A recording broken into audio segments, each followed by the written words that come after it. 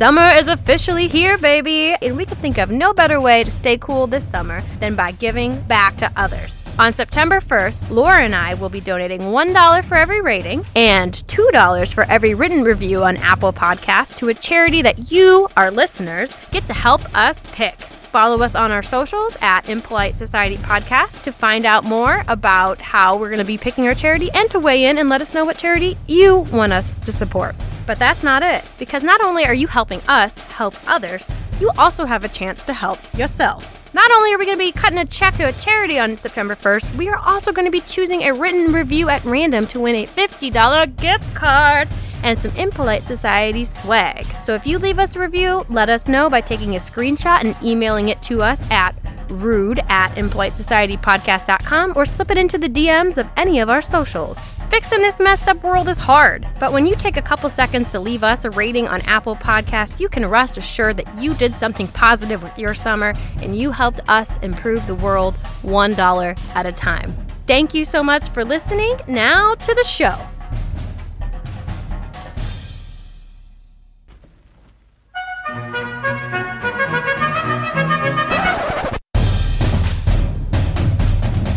You're listening to Impolite Society with Laura and Rachel. Cause I'm a happy guy. Because I'm a happy guy. Welcome to the 21st century. Laura and I got a TikTok. And that's all I watch is happy dog videos. What else would you watch? So welcome to 2021, year of the talk, and welcome to Impolite Society, the podcast where we dig into taboo topics by asking each other a rude question every week or every episode. How often do we do this? Every 2 weeks. Every 2 weeks. Every 2 weeks, a new episode. We are your hosts. My name is Rachel. Rachel. It is what it is. I didn't pick it. I'm Laura. AKA Pork Princess and Turd. We got our first cyberbullies. We made a YouTube station. It was wonderful. He called us a turd. We loved it. Rachel shamed me for loving pork, the Pork Princess, on I didn't come up with that. Eating with a regular guy. Everything's coming up podcast roses, everyone. Yeah, we're feeling really good. Our self-esteem is really high. This is how we like it. Turd. I have an interesting story where my self-esteem was also not as high as it could be. So I went to a wedding like just a weekend or two ago. And, you know, I was raring to go, been locked up for a year. I'm like, let me on the dance floor. I mean, it was great. I had a blast. The bar was open. Love was in the air. And the buffet was stacked. I don't even feel hungry by the time dinner comes around. But then they roll out this buffet of this delicious smelling food. And I'm like, fuck yeah, I want that. Load it up. Server wearing mask and rubber gloves and a hazmat suit. Just lay it on. Keep it coming. Keep it coming. They ask, how many rolls do you want? Is that even a question? 3. How many? All of them. How many are you going to stack on there? That's the answer. How many you got? So I got that, and of course I load up on the bread and the pasta, and we go through it again. I mean, it's seconds. It's an all-you-eat buffet. That's what it's about. Weddings should come with a vomitorium as far as I'm concerned. Like, give me that food. Exactly. And I mean, so after dinner, I'm already pushing my shapewear to its limits. And then dessert. And it was medieval punt cakes. And I'm like, oh my God, gimme. I had 2, no kidding, 2 back to back. Didn't even think about it. And I, at this point, throw in some beer from the open bar on top of that mix of food. That stew. Yeah, I'm feeling heavy, to say the least. And not gonna lie, it led to a little bit of trouble and awkwardness on the dance floor later that night. Not grooving exactly the way that you wanted to while your full belly's getting in the way. Let me say, my body was doing body rolls, but not the sexy kind. It was just kind of like... Flop, flop, flop, flop. Blech. So then I have a confession. Go. This is not the first time I've eaten myself to this point. What? Shocker. No one has ever done that before. But, this happens way more than it probably should. We even have a whole holiday that's literally just dedicated to stuffing ourselves. I feel like we definitely have more than one of those holidays. You've got 4th of July, you've got Christmas, you've got Easter, of course you got Thanksgiving, which is solely dedicated, but I mean every single one of them really is about food. But truly, Turkey Day is the day that's all about pounding as much as you can into your body. I mean, really, it's like a Tuesday for me. It's like, really, that's the holiday. Well, truly. Oh my gosh. Every day is a reason to celebrate, baby. But this leads me to my rude question. We've all been there. We've all eaten so much where we feel like we're at the point where we're going to burst. My rude question today: can I literally eat so much in one sitting that I kill myself, that my stomach bursts and I die? I've definitely wondered this question myself. I think this is an awesome topic because as a frequent binge eater, this is something that has crossed my mind on several occasions. I've known in my circles, aka my family, as somebody who can put away an inordinate amount of food. Like, I don't know, you ever been to the pasta house on all-you-can-eat spaghetti night? I knocked down 2 big plates and 1 little plate. And I'm like, my people are shocked. They're just shocked. They don't, I could be a competitive eater. But it's not just me. Americans in general are eating more. In fact, our average caloric intake per day has increased 25% from 1961 to 2013. And I think, this might be just speculation, but I think it went up another 25% since COVID. The pandemic started. Oh, yeah. COVID-19, the 19 pounds, that is completely legit. And while we love chowing down and we have holidays around it and we all rely on it as an emotional support system during tough times, there's still a really big taboo around overeating. Yeah, I really think that there is. I mean, I would love to do a whole podcast on binge eating and the shame associated with it. There is a taboo around overeating. And that is most clearly summated, is that a word? Summarized? In the fact that one of the 7 deadly sins is gluttony. And if you are gluttonous, that could get you murdered, but the good news is that good old Missouri boy Brad Pitt will show up and I think solve the murder. I've never seen it. Does his wife's head get cut off? His wife's head does get cut off. He does solve the murder, but the guy is at still what dead. Cost? At what cost, indeed. And it is absolutely 7 sin. And I remember having trouble with this when I was like in grade school and learning about, the Catholicism and the 7 deadly sins. And I was like, I'm fat. Am I going to hell because I'm fat? You and the rest of us, kiddo. We're all on the express train. Oh, because we like to eat that food. Eat that what? Food. Food. So, I mean, obviously, we're all about eating. We got celebrations around it, but there's still a taboo. So, what's the worst that can happen when you eat? Can you eat yourself to death? Literally the question that we're going to get into today, right after this quick break.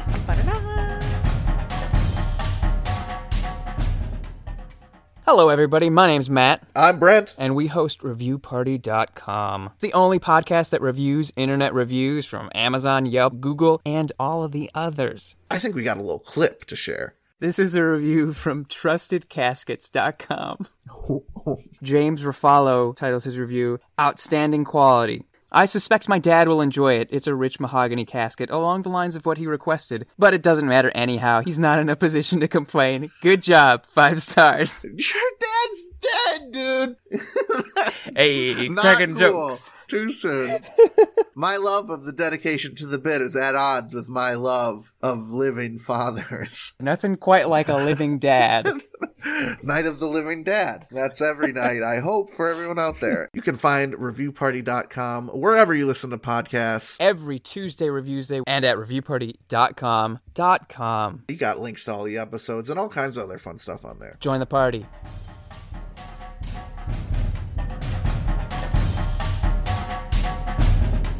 So, Laura, have you ever thought that you were going to die from overeating?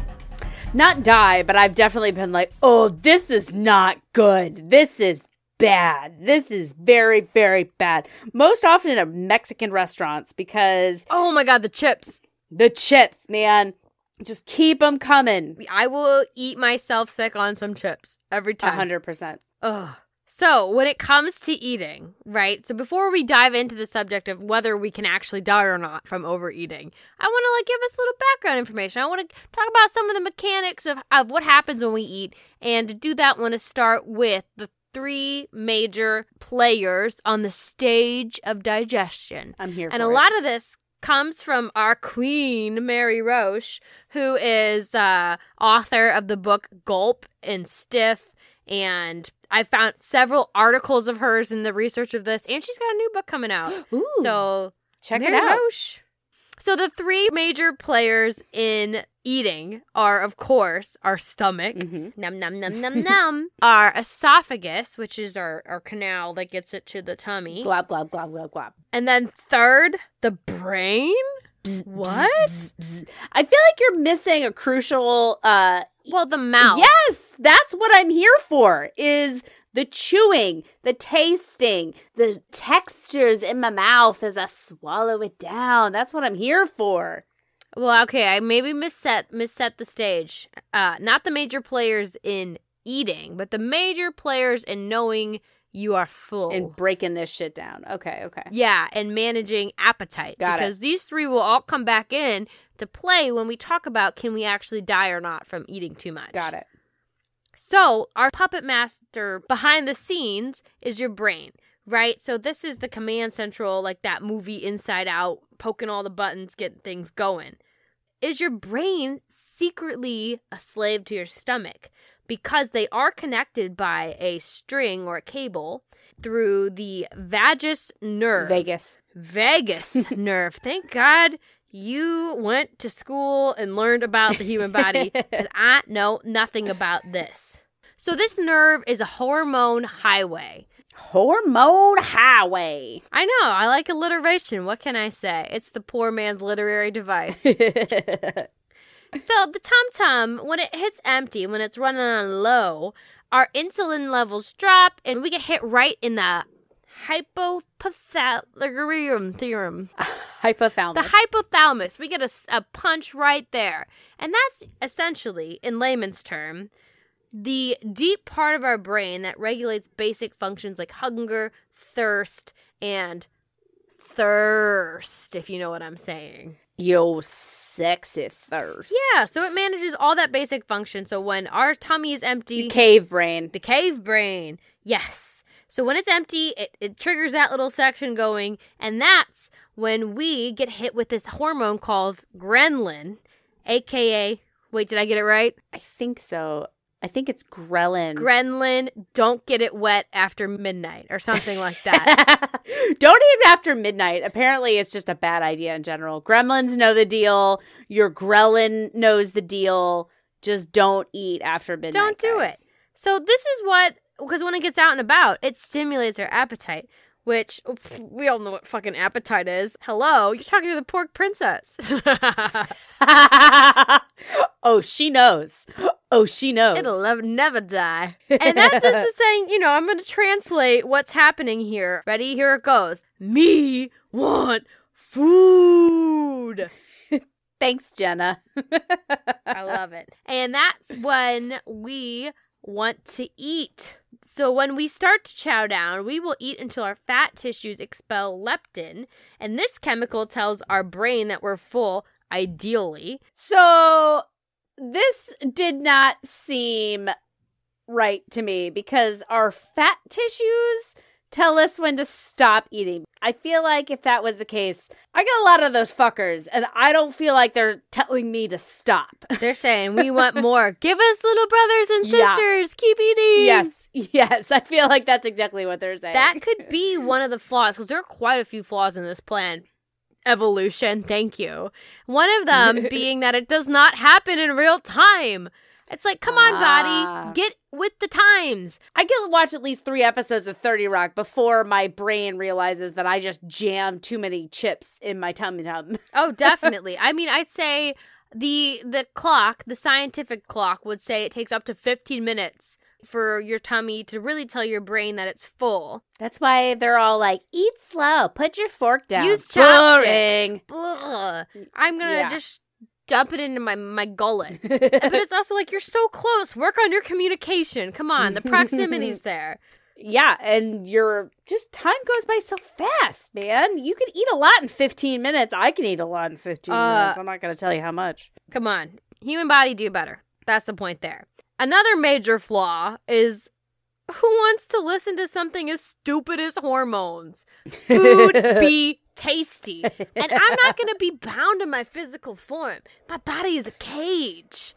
I'm in charge here, and I do what I want. And if I like how that tastes, I'm going to keep eating it. Give me the butt cakes. Bring on the bunts. It's my hot body. I do what I want. Shut up, hormones. I will override your ass because it tastes too fucking good. This is why a lot of people criticize like the modern food industry for making things so sugar, salt, fat heavy. It's so good that it overrides everything that our bodies tell us that we should eat because we're like, no, I want it. I want it. Living in a caveman paradise. That's our modern world. I'm like, I'm going to eat all the strawberries I want. Strawberries are pretty good. They're like nature's candy. I still can't eat the volume of strawberries that I can of Oreos in one sitting because God might have made a strawberry, but humans made an Oreo. It's water content is why you can't. And I can eat a shit ton of fruit. Anyway, that's a whole other story. I can eat a lot of fruit, but I would prefer the Oreos, yes. Yes, because it's literally made for us. Designed by humans for humans. Made for us by us. They should put FUBU on the package of an Oreo. Yeah, and Mother Nature ain't taking care of your shit like we are. We know what's up. We know what's up. We know what you want, girl. Girl, that's why you got that vibrator. Damn straight. For us, by us.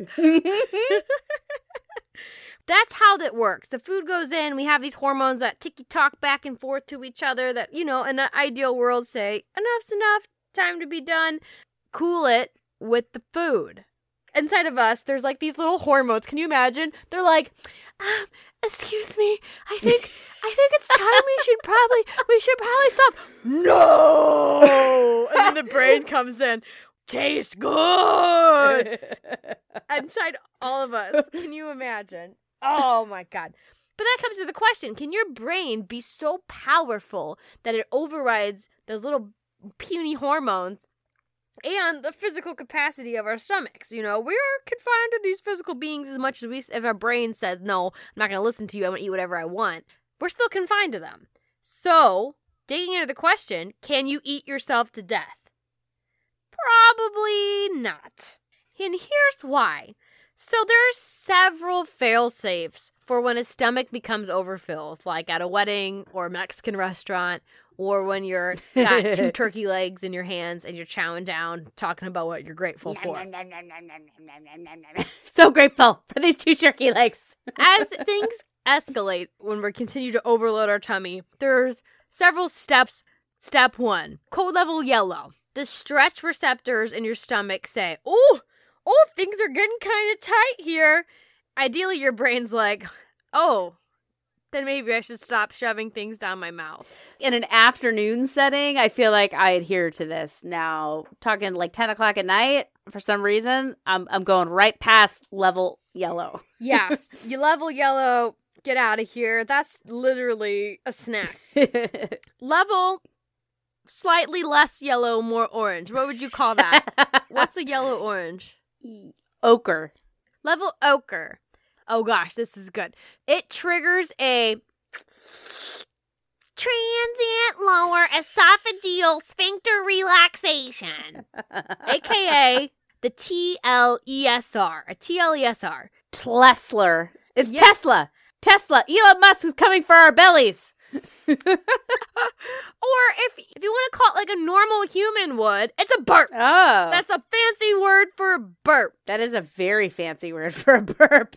It's a lot of words. Like, just call it a belch, a burp. And it actually serves a very important purpose. We've all belched after a heavy meal. And it's because our stomach is so stretched. It's like, we gotta make some room. So it vents. It relaxes, like it says, that lower esophageal sphincter. And it lets the gases out and up and out our mouths in a very charming way. And if you're very talented, you can actually capture this gas and use it to form every letter of the alphabet. My baby, Charlotte, she'll eat half a bottle, have a burp, and then go right back She's at it. making I'm room. Like, you are my daughter. Good for her. And that's so true because, like Charlotte, eating to that point, belching and making room is fucking child's play. So Yeah, we're on truly. level ochre, and Blowing right past like it. this is a typical weekend meal. That's Oh, yeah. fine. So now we get into true level orange, burnt sienna. Things are getting bad. So when you transcend from just discomfort and belching to straight pain. Okay. And my least favorite feeling in the world, nausea. Yeah. Somewhere between step 2 and step 3, somewhere between ochre and burnt sienna, I'm like, nope, I hate it. Because this feeling, this pain and nausea feeling is one of my least favorite feelings in the entire world. Though I have definitely been there many a times. It's one of my least favorite feelings. It is. It's not fun. And this is about where I was on the dance floor. It's hard to get down to Little John's Get Low when you're in physical pain. I'll just say that. From the window To the wall!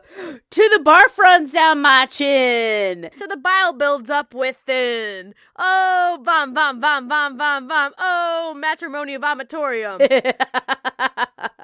When is that going to become the next wedding trend? Let's get that in Bride magazine. We're going to be rich. So once you cross from red, you get into the danger zone, which is level 4, red alert, flashing lights. Your body says, no, I physically cannot handle any more of this nonsense. We are vacating. And this is about time you're making your pilgrimage to pay homage at the porcelain altar, aka blow chunks. A healthy stomach will spew well before anything inside bursts, ruptures, or splits. You're pretty safe. So we're not even to the point Okay. where we're throwing up. If you Good to know. haven't eaten to the point that you're going to vomit, you're doing pretty good. You're not really in danger of eating so much that you eat yourself to death. Okay, good to know. So when would your belly burst, hypothetically? Typically, your tummy rummy will rupture at 3 to 4 liters. Is liters a metric unit?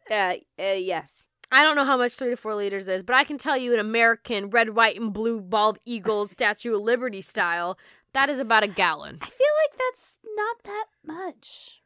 That's what they found from doing a study on cadavers. So a cadaver is not living. Duh. That's groundbreaking reporting right there. But a cadaver is not living in the fact that the food isn't moving through the digestive system. Okay, it's not passing little through to the small intestine. Exactly. Your little escape hatch at the bottom is also moving stuff out, I think, within a certain amount of time. So that's helping. And also, when you're dead, you're a little bit stiffer. Yeah. There's not as much. Yeah. You have a little bit more flexibility when you're alive. And that's evident in the fact that competitive eaters regularly eat themselves past that limit. You mean, or Laura regularly eats herself past that limit. You do not eat more than a gallon of food in one sitting. Define a sitting. Is that like an hour? Well, okay, maybe over the course of hours, maybe. I don't know what you do. Yeah, I feel like over a party where there's like a free-for-all food table. It's probably less than you think. I don't know. Also, what helps it stretch too with the cadavers is they're testing it with water, and they're pouring it down the throat so it goes fast. If you go slower, you can get a little bit more stretch. Like when you're visiting the hors d'oeuvres table, as we would say in the Midwest. The hors d'oeuvre table, if you're visiting it over and over again, you're going to get more capacity. It's kind of like anal, you start with one finger and then you make your way to 2. And then, you can't start with the 3 fingers. You gotta. Okay. I'm just saying, you can't start with a dick. You gotta start, you gotta start small. I was not expecting that on tonight's conversation, but that's fair. That for any part of the digestive system, it can always make room. Room can be made. I was listening to a podcast earlier about sex, and so that's what first came to mind. Yeah, because when I think about gorging myself to the point of thinking I'm going to die, sex pops right in. It's the first thing I want to do. I was thinking about making room, going slow. These are the things that you have to do when you're also preparing for... Have you ever eaten so much that you're like, there's no way that anything else is fitting inside this thing Literally tonight? on the other end. Oh, I'm not even talking about anal sex. I'm just like, there's no more volume. Every inch of their inside is spoken filled. for. Done. Sorry. Try again later. Try again later. We're at capacity. No vacancy.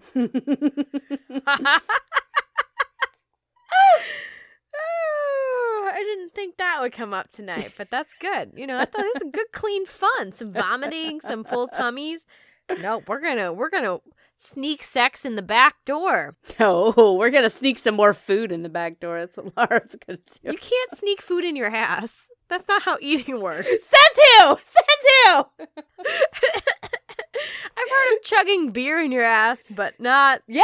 Just skips all the good parts. I mean, if you stick an Oreo up there, I bet that'll boost your insulin levels. At what cost? At what cost? I'm just like imagining cookies and cream ice cream. Just coming out like a cookies and cream enema. Where's the cream? What's the cream in this scenario? I mean, it comes from an outside donor. That's the whole idea. She's scandalized, ladies and gentlemen. I'm scandalized. I'm very reserved and demure. Thank you.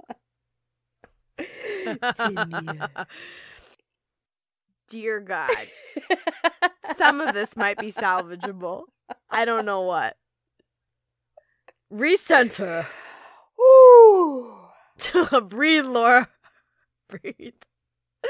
So, while our stomachs are not going to explode, good news there. There's always exceptions to the rules. Nothing's ever 100%. Of course there are exceptions to the rule, like when Kevin Spacey force feeds you at gunpoint until you die, and Brad Pitt has to come solve your murder. Wait, Kevin Spacey was the murderer in that movie? Yeah, he was. Oh my God, he killed people in the movie, and he killed people's innocence and belief that you wouldn't get assaulted in showbiz. I forgot about that. Oh, that's sad. Okay. And he's dead now. It's fine. Kevin Spacey's dead? No, he's not, but he's dead to me. I was like, holy shit, did I miss this? His cultural relevance is dead. Whatever, I will watch House of Cards season 1 till the freaking cows Some people come tell me I look like that girl that got smoked by the train, and I'm like, oh, totally, I don't you totally know how do. I feel about that. You totally do look like her. I don't know how I feel about that. Okay, so while it's not likely, there's always exceptions. And just because something's not normal doesn't mean it can't happen. When you take away our body's abilities to do what comes naturally, things are going to go awry. And there's definitely instances where that has happened. Starting in 1891. The Gilded Age. Actually, I don't know if it's called the Gilded Age if it's in Sweden. No, I don't think because so. this is happening in Stockholm, Sweden. A 52-year-old, I believe he was a cab driver, not super relevant, but he OD'd on opium. And as a result was taken to the hospital for some therapeutic gastric rinsing, aka they are pumping his stomach.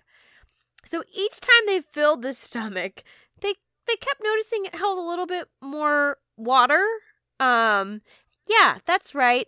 Homeboy had sprung a leak. So, like, when they would put it in, like, less would come out? They could just keep adding more and more. Oh, jeez. Oh, Jesus, right. So what happened? This guy that pesky little drug called opium was actually preventing his body from performing that evacuation well. He's like kind of numb, not numb, but what's paralyzed? Paralyzed? You know, it shuts your functions down. So because of that, he couldn't vomit. His stomach was becoming overstretched, and it literally sprung a leak. Oh, geez. From the cleansing. Oh, man. And he died. Yeah. They killed him by doing that. Oh, geez. He wasn't in a great state to begin with, but it actually, the doctors did studies and it changed how they treated flushing the stomach or pumping the stomach. Well, he taught us a valuable lesson. Thank you for that, 50-year-old cab driver in Stockholm, Sweden. We appreciate your sacrifice. Yeah, so it can happen when narcotics or something else is stopping the body or numbing the body from being able to do what it needs to do. This reminds me of the time, you can probably cut this out, but I just want to tell the story. But my dad had colon cancer. They had to remove part of his colon, right? And you have to wait for peristalsis, I believe, for the colon to like restart before you can leave the hospital. He was in the hospital for a month, by the way. Yeah. Before it restarted. So he did not eat legitimate food for a month. He had to be IV fluid. But anyway, so after his surgery, they were testing the waters and they were kind of going to see what happens. And they're like, okay, well, I guess we'll order you lunch. By the time lunch came, he was so like distended in his stomach, they had to put an NG tube in where they like sucked all this shit out of his mouth. And so I've been at the hospital for like 12 hours. I'm sitting there eating his lunch, watching them shove an NG tube down his throat and take out the most, like a liter of like vile, black-looking, disgusting shit out of his stomach. I'm sitting here eating a sandwich like, oh, that's gross. Nom, nom, nom, nom. Oh, that's really nasty. Nom, nom, nom, nom.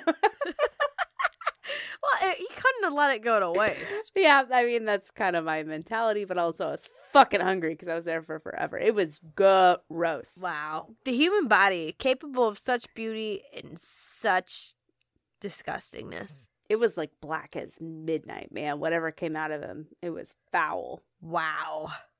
And that's, probably something like that inside of us right now. Mm-hmm. Yay. So another case where somebody did overeat to the point of death comes in the form of a 31-year-old psychologist from Florida. Of course. What a place to die. The heat really sinks in fast. I can't imagine the scene they stumbled upon. But she was found dead in her kitchen with her stomach very much distended. She had actually just returned. Oh, this hurts me in the heart. She had just returned from the emergency room where she had gotten her stomach pumped after eating pounds and pounds of hot dogs, crackers, and milk. So they cleared her out. She came home, and she instantly did the same thing. Oh, geez, Louise. First of all, you're a psychologist, so you should know better. But as we all know, those who can't do teach, right? But also, if I'm going to die from overeating, God, I hope it's for something better than hot dogs and crackers. Ugh. Yeah, because, girl, if you had told me I was going to die from wieners being shoved in my mouth, I would have a very different picture. Whole different mental image. Definitely. And it's just like, yeah, not for that. She literally stopped at the store on her way back and bought more. Poor thing. And then, you make fun, but that makes me hurts. sad. That hurts. That just makes me sad. As somebody who's had iffy relationship, we both have iffy relationships with food throughout our lives. It's just like part of me gets it, and the other part is like, why? yeah. Oh, same. So what happened in her case? It had not so much to do with the food. She literally did it earlier that day. What her fatal mistake was, and this is a very legitimate tale of caution, is the most dangerous thing you can eat during a binge like this is the last thing you eat. And that's not a thing about, not like the food, but what you do after you eat a lot and you feel uncomfortable. So she took bicarbonate of soda, a.k.a. baking soda, a.k.a. poor man's Alka-Seltzer. So she had literally in her shopping bag, is with the hot dogs and all the other junk, she had this just pure baking soda that she drank after. And everybody knows that when you mix baking soda and vinegar, what happens? Boom, you make a volcano. So if you put that into your acidic stomach, Yeah. it makes a lot of gas. And that's what helps, right? It makes you belch. But in this case, Uh-huh. they think that one of the chunks of hot dogs, because, oh my God, homegirl didn't even chew them very well. So they had like big chunks of hot dogs. They think a chunk of hot dog got lodged and blocked her esophagus, so she wasn't able to burp. So then eventually her stomach just filled up with so much gas from the baking soda that it pushed her diaphragm up and asphyxiated her. God. So at least that's fast. I don't think that was probably fast. I feel like that would be a slow... Minutes. slow suffocation, basically, because you can't breathe. Yeah, but that's going to be better than this next woman, let me tell you. Because at least within minutes, you're gone, right? You're 5 to 6 minutes, right? Isn't that how long it would take? That Probably. sounds about Like, right. you die after 3 minutes, you go unconscious, and then you're gone. But anyways, word to the wise, if you've eaten yourself where you're in the ochre zone, or maybe tiptoeing into the burnt sienna, drink some carbonated water or a soda or some white soda. Don't take baking soda because it's just too extreme. Or just Alka-Seltzer. I feel like baking soda straight is a really extreme thing. Like, go with the Alka-Seltzer or go with the white soda. Do not go with just straight baking soda, and certainly not vinegar. I don't Jesus know. Christ. Well, the vinegar is what you've already eaten. It's part of your your stomach acid. Oh, your gastric juices. Okay, I hear Yeah. It's one of the stories I learned about for folks who died after taking baking soda or Alka-Seltzer, what a common denominator or something that came up several times, sauerkraut. Oh, like pickled items. Yeah, get the vinegar, you put the baking soda in, Oh, kaboom. Goodness. Yeah, I'm not touching any of that stuff anymore. I'm sticking to A, Oreos. not overeating, LOL, And B, Oreos. drinking carbonated water. Oreos. What? Sticking to Oreos. Oreos. No, don't binge eat on sauerkraut or pickles, everyone. What's your problem? I'm only doing my Oreos anally these days. I just want an Oreo enema. My vegan enema, which is made of Oreos. That's the only kind I take. Mash them up, Put them up. get the cookies and cream going. Okay, here's our final tale of gore of somebody else who died from overeating. And this is a woman. She was young, poor sweet angel. She was 24. Wow. She's a model. Yeah. So you can already kind of imagine the way this is going to go. The year is 1985. And she comes into the hospital, stomach so distended, her innie belly button has become an outie. So she's like pregnant, basically. Looks pregnant, yes. Homegirl has eaten. Let me tell you. It sounds like the 12 Days of Christmas. Should I sing it? Yeah. 1 pound of liver, 2 pounds of kidney, half pounds of steak, 1 pound of cheese, 2 eggs, 2 thick slices of bread, 1 cauliflower, 10 peaches, 4 pears, 2 apples, 4 bananas, 2 pounds of plum. And I'm not even done yet because on top of that, she had 2 glasses of milk. If you add that all up, that equals a grand total of 19 pounds of food. So yeah, she was basically pregnant. And homegirl, I mean, I like organ meats, but you really went hard on the organ meats. This surprises me. I mean, she knew what she was after. Apparently. But why only a 1/4 pound of steak? I would turn down the kidney and amp up the steak. That's if what I was thinking. Yeah. I like putting organ this meats, and I'm meal still together. like, you need to flip-flop this. We talked about how fast the first woman died. This woman was in the hospital for hours and hours because she didn't suffocate. Her stomach ruptured. Yeah. And what's in your stomach No bueno. Yeah. is a bunch of gross nastiness. And it leaked into her body, which made her septic. And then she died Slow death. from yeah. that Yeah. bacterial infection.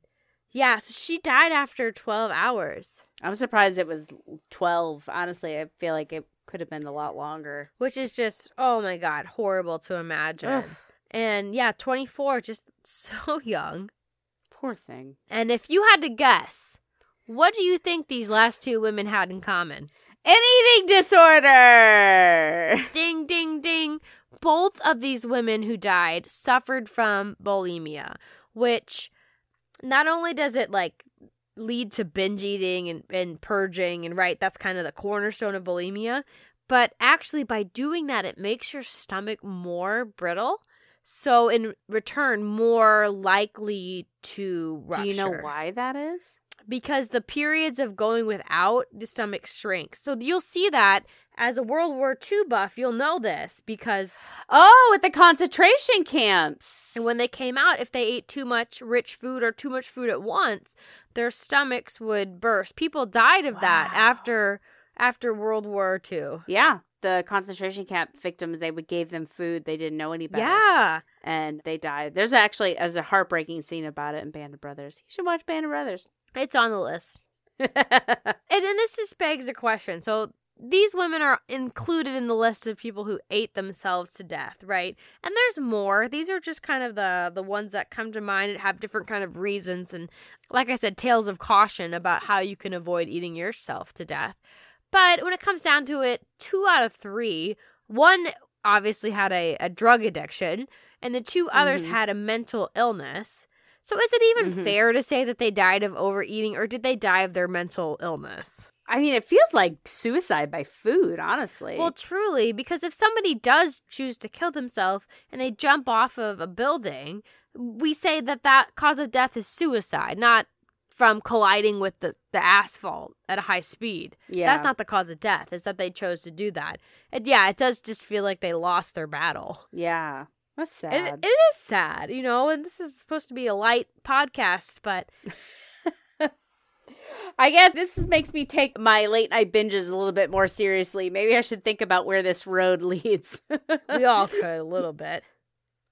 So just because it isn't going to kill me, odds are, for 99.999% of us, we're not going to eat ourselves to death because we have healthy bodies, we have healthy tummies. We're going to find ourselves vomiting way before we die. But I also wanted to know, if I overeat, am I setting myself up to continue to overeat in the future? Can binge eating make it so that my stomach is stretched and I can eat more the next time I decide I want to go ham on some ham? I think that is a real question because I have certainly had this thought before. I was like, what am I doing to myself? Am I setting myself up for future failure on these times? Well, I will say, in theory, you could be, right? Because there's definitely historical data that says that you can change your stomach's elasticity, right? We talked about the POWs and the women who suffered from bulimia having trouble, that affects their stomach, which could have led to their deaths and did lead to deaths after being released from or freed from concentration camps. On the flip side, you can technically train to have your stomach hold more. Competitive eaters do that all the time by drinking gallons of water. And fun history fact, King Louis XIV of France, aka the Sun King, after he died, he was a big gourmand, which is one of the few words I retained from my French class because I was like, yeah, that's me. It means lover of food. Big fatso. Yes. But anyways, Louis XIV loved to eat. It was said that after he died, his stomach, when they, I guess, were doing his autopsy, his stomach was twice the size of a normal human's. Man after my own heart. Truly, I wonder if that's what happened to me at some point as well. But in doing this study and learning about human anatomy, the ability to overeat has more to do with brain power than it does stomach capacity. So your brain overrides your stomach to say more. Yes. And that's a trend that comes up with the competitive eaters, where they can hold more in their stomach, but it doesn't necessarily affect them in the long run. And a quote from a very famous competitive eater says, all the willpower that it takes to say, stop eating when I've had enough, it takes way more to keep eating when my body says no. Ugh. Yeah. That's That sounds distinctly unhealthy. Yeah, so his brain is saying, like, I can stop myself from overeating on Thanksgiving because I can have control of my body to, say, eat 1.5 pounds of hot dogs and water and buns. Oh, jeez. It has more to do with a brain telling us when and when not to eat than it does to actually, like, the holding capacity of our stomachs. Interesting. Because it also was found that stomach size is not correlated to overall body weight. So it's all about calories in versus calories out, as opposed to how much food can you eat in one sitting. I guess I could see that, but my question is, there's a reason why gastric surgery works for people, right? They take their stomach down to the size of, a couple tablespoons? Yeah, because that will work over a long term. There's people who can ideally be at a healthy weight and only eat one big meal a day, right? Because that big meal that they eat is the only calories they intake. And I think that that's a good example because I eat a lot in one sitting. We talked about that earlier. But I generally don't snack so much throughout the day. And I don't eat a lot of meals. I, at most, will eat 2 meals a day. I'm active on top of that. Mm-hmm. So I feel like if you were just only seeing me when I'm eating my most, you would think, holy crap, this girl eats like no other. But it does equal out over time. Yeah. So, yeah, like you said, comes into calories in versus calories out. So the amount of calories you can eat in one sitting, maybe your stomach can hold a lot, but if it uses that over a 24-hour period, then you're leveling out. Exactly. Yeah. So people assume people who are heavier have bigger stomachs, but that's not all the case. Because somebody who just consistently eats throughout the day, they could be at a higher BMI, but just never sit down and have, a gorgy meal. I don't know anything about that. I'm a grazer. I think we all learned about that during COVID because suddenly our kitchens were there all day, every day. It makes a difference. Yeah. So that wraps up the research I did. You probably can't eat yourself to death, but there are lots of interesting things when it comes to our stomach size, and our approach to food. And I think that surprise player in the equation, the brain, has a lot to do with that. And we will come back to that when we get into our musing section.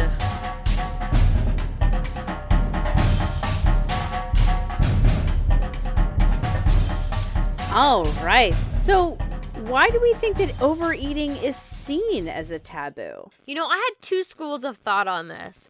The first comes from a scarcity model. When we are cave people, food is scarce. It's limited. When somebody sits down and pigs out and eats more than their quote-unquote fair share, that would rub a lot of your cave comrades the wrong way. I think it probably comes from that 7 deadly sins. Maybe those 2 are kind of the same thing. Because as we've discussed previously, nobody likes that person who takes the last piece of pizza, even without a scarcity model. We don't want to be taken away. And that makes me think of when I was in grade school and they talked about the 7 deadly sins and gluttony. One of the examples they gave was, if there's so many pieces of pizza and you take another slice before somebody else does, that is gluttony. It's like that hoarding mentality, less so than if there's plenty for everybody and you eat more than, maybe you should, maybe that's not so much of a concern. It's the taking away from others. From somebody else. Yeah.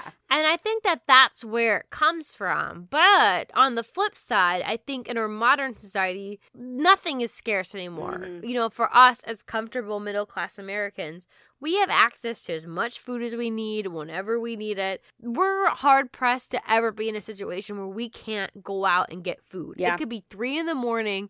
I can go down the street to my 24-hour grocer and I can get food. Mm-hmm. So then why does that mindset still apply? And I think it comes from when the pendulum swings too far the other way. So suddenly we're not worried about somebody taking we're all still a little bit worried about someone taking my food. That's why I don't share my food. Don't take that share. Funny story. So my husband and I will make a frozen pizza and he gets his set amount, which is 2/3, and then I get 1/3. And then one time I gave him part of my share of the pizza. You're watching it the whole time you motherfucker. No, I'm looking at him and he literally doesn't finish. And he starts to give it to the goddamn dog. And I was like, whoa. Okay, I was giving it to you to be nice. If you don't want it, it goes to me before the dog. By default. Yeah, that's my pizza. That would make me mad too. And even in a world where I literally I've never been hungry, I've never wanted for food or worried where my next meal comes from, I'm still possessive I'm very possessive of food. I'm food aggressive. I would get put down in the shelter. I would not make it. They would not be able to find me a home. But I think that then flips, the pendulum swings the other way where there's so much. We start to judge people for not having self-control. So it goes from the thing's still there. You don't have control of yourself to share with others. But then it flips to the other side where it's just like, you know that's not good for you. You know that you've had enough, but you still can't stop yourself. And that becomes a weakness. Yeah, that tracks for me because I often think that same thing about myself. It's just like, God, you should know better. You should be able to control yourself better. And there's definitely shame associated with that. And so, yeah, I don't blame people for judging me for it because I judge myself for it. Well, and exactly. And that's what comes down to my next question is like, I feel like I overeat all the time. And I mean, there's no doubt that I overeat to the point where my physically uncomfortable. Like that has happened. But I've never had to throw up because I've eaten so much. And I don't think I'm alone in that. I think a lot of times where we feel very uncomfortable after eating, it might not be so physically driven. And that begs the question, is the discomfort that we feel after overeating, is it strictly physical? Or is it because we have violated that taboo? I think it's a little bit of both. I think it's definitely not a good feeling. I mean, that's why you're on the dance floor, not feeling good. But on top of that physical feeling is that shame or that thought of like, God, you should have known better. Why did you do this to yourself? That berating yourself, it puts you in a bad place physically and a bad place emotionally at the same time, which just all comes together to just everyone's feeling no bueno. Truly. And when it comes down to it, though, am I as physically uncomfortable as I think I am? Or am I just hitting that code orange, right? Where my stomach's like, stop it, really stop it. And maybe tiptoeing into that ochre situation. Is it then my mind compounds that? So how much does our brain, that puppet master, well, my brain's pretty much a puppet to the stomach, I will say. But how much is that secret person behind the scenes, how much does the brain play in versus if you're going to say the discomfort that you feel after binge eating on a typical binge eating day, like not Thanksgiving, because we all put more than we should in our bellies on Thanksgiving, but in a typical, weekend or time that you feel like you ate too much, if you're going to give a percentage to it, how much is brain versus how much is physical limits? I would say maybe like 40-60, so 40% brain, 60% physical. Okay. That would be my split. My head goes to the fact that my brain's probably more involved in it than it should be, because we looked at that data and we looked at the scientific facts, and your stomach and your lower intestines starts moving stuff on pretty quickly. So when I'm uncomfortable, when I've eaten myself to the point of discomfort, with belching and starting to digest, that should clear out somewhat quickly, but the guilt lingers and the discomfort lingers for hours and hours. I feel like this also might be down to the way the food affects your body, because though you can't gain 5 pounds in fat overnight from eating something, you can gain 5 pounds in water weight and like inflammation. There's research on like sugar and salt and about what it does to your body. I mean, I feel like I could look in the mirror and be like, girl, you need to cut back. It's not necessarily fat, it's that bloat. And so I feel like maybe that discomfort is not strictly just coming from your stomach and it's like stretchiness, but also just from like whatever else is going on in the metabolization. Metabolicization. There you go. Yeah, whatever that is. That is partly where the discomfort comes from, especially hours after your stomach has shrunk down to its like normal-ish size. But you've got other things going on there as your body uses all of this shit that it's shoved inside of it. And I think that is such a good point and so fair, because this episode wasn't about nutrition, and I have no idea how salt and sodium and all that stuff works. But I could take a very educated guess that a wedding buffet is going to be very high in salt and sodium. You would be correct. Give me a degree. Actually, do they even give degrees for nutritionists anymore, or do they just give them Instagrams? That you have graduated. Here is your Instagram account. Go on and tell people how to live their lives and how to feel shitty about themselves. That's how it works. So all of this compounding. So yes, I think that what kind of food plays a difference. How much you eat, you do feel physical discomfort, but I think your brain plays a role in there too. And it had me thinking the discomfort, the physical discomfort amplified by your mental anguish over breaking a taboo. Is this just like the food version of slut shaming? Just trying to keep us in our place and keep us from breaking the taboo or punishing us for doing something that is deemed wrong by society? That's a good question. I mean, it's definitely shaming. I don't know if it's a version of slut shaming. I just think it's just generally like everyone should know better. I should know not to eat fucking the whole tub of Ben and Jerry's. And I'm sitting there like, God, I should know better. I don't know. Is this how girls feel after they've had sex with 5 guys? Do they sit there like, oh, God, I shouldn't have done that. 5 guys at once? 5 guys over a time frame? What is total? I don't know. That's not that many total. No, not total. Like in your lifetime, no, 5 isn't anything. But I don't know, 5 guys in one night. Are they sitting there like, oh God, I shouldn't have done that? Blah, blah, blah, blah. But I don't know. I think it's just a version of shame, and that comes in so many different packages. Food shaming, slut shaming. I don't know what other like things we could put on there, but I feel like just shame is such a pervasive thing in our society. Oh, definitely. It's what keeps us in line, right? Shame is what's used. But is there anything morally wrong, even with eating the Ben and Jerry's, with eating more than you should at a wedding? There's nothing inherently morally wrong with that, yet we feel shame about it. Yeah. I think it comes down to norms, you know. My mindset is often like normal people don't do this. That's like where my brain goes. I don't know what normal is. Yeah, I don't know. That's definitely something that you were taught, because normal people do everything. We eat the whole pint of Ben and Jerry's. We have that 3rd or 4th glass of wine. We overeat when we're having a good time and wanting to just relax and unwind. Well, then maybe it is then the discomfort that comes from it. Because that extra glass of wine, you know, the next day you're like, oh, fucking hell. Well, you in know that what case, I mean? there's like real physical consequences. Well, eating has real physical consequences. You know, you don't feel great. You feel distended. You feel bloated. You feel lethargic.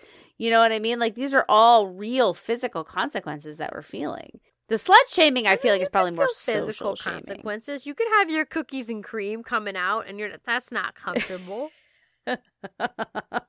Little chat down below. You can have the physical things. Maybe it's because I was raised Catholic, but the guilt is always there. And I think that whether that's from overeating, overdrinking, or oversexing. Not anymore, because it's legal in the eyes of God. Thank you, holy matrimony. I can go to my priest and be like, yeah, I fuck. What about it? Nothing. You can't He blessed this shit. You can't even do anything, you know? Yeah, he really can't do anything. What have you been up to, Father? Nothing. We hope nothing. I hope nothing. Well, as long as it's with a consenting adult, I say more power to you. But hey, teacher, leave them kids alone. Hey, preacher, leave those boys alone. Yeah, really.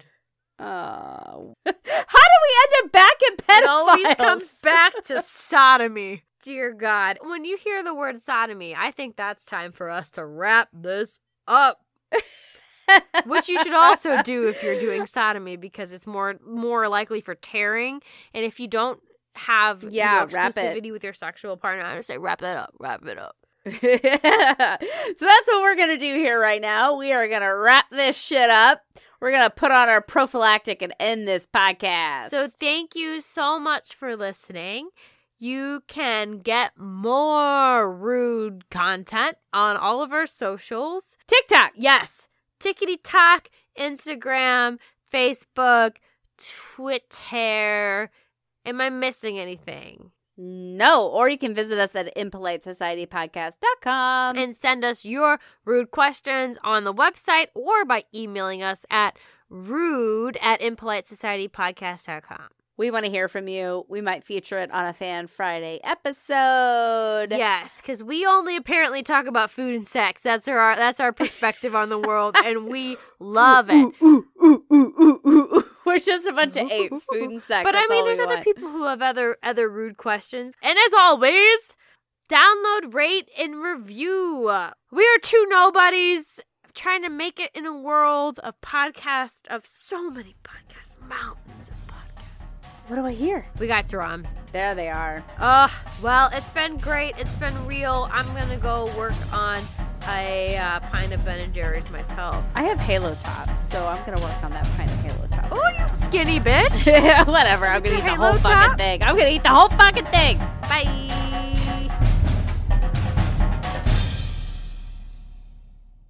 Oh, matrimony of vomitorium.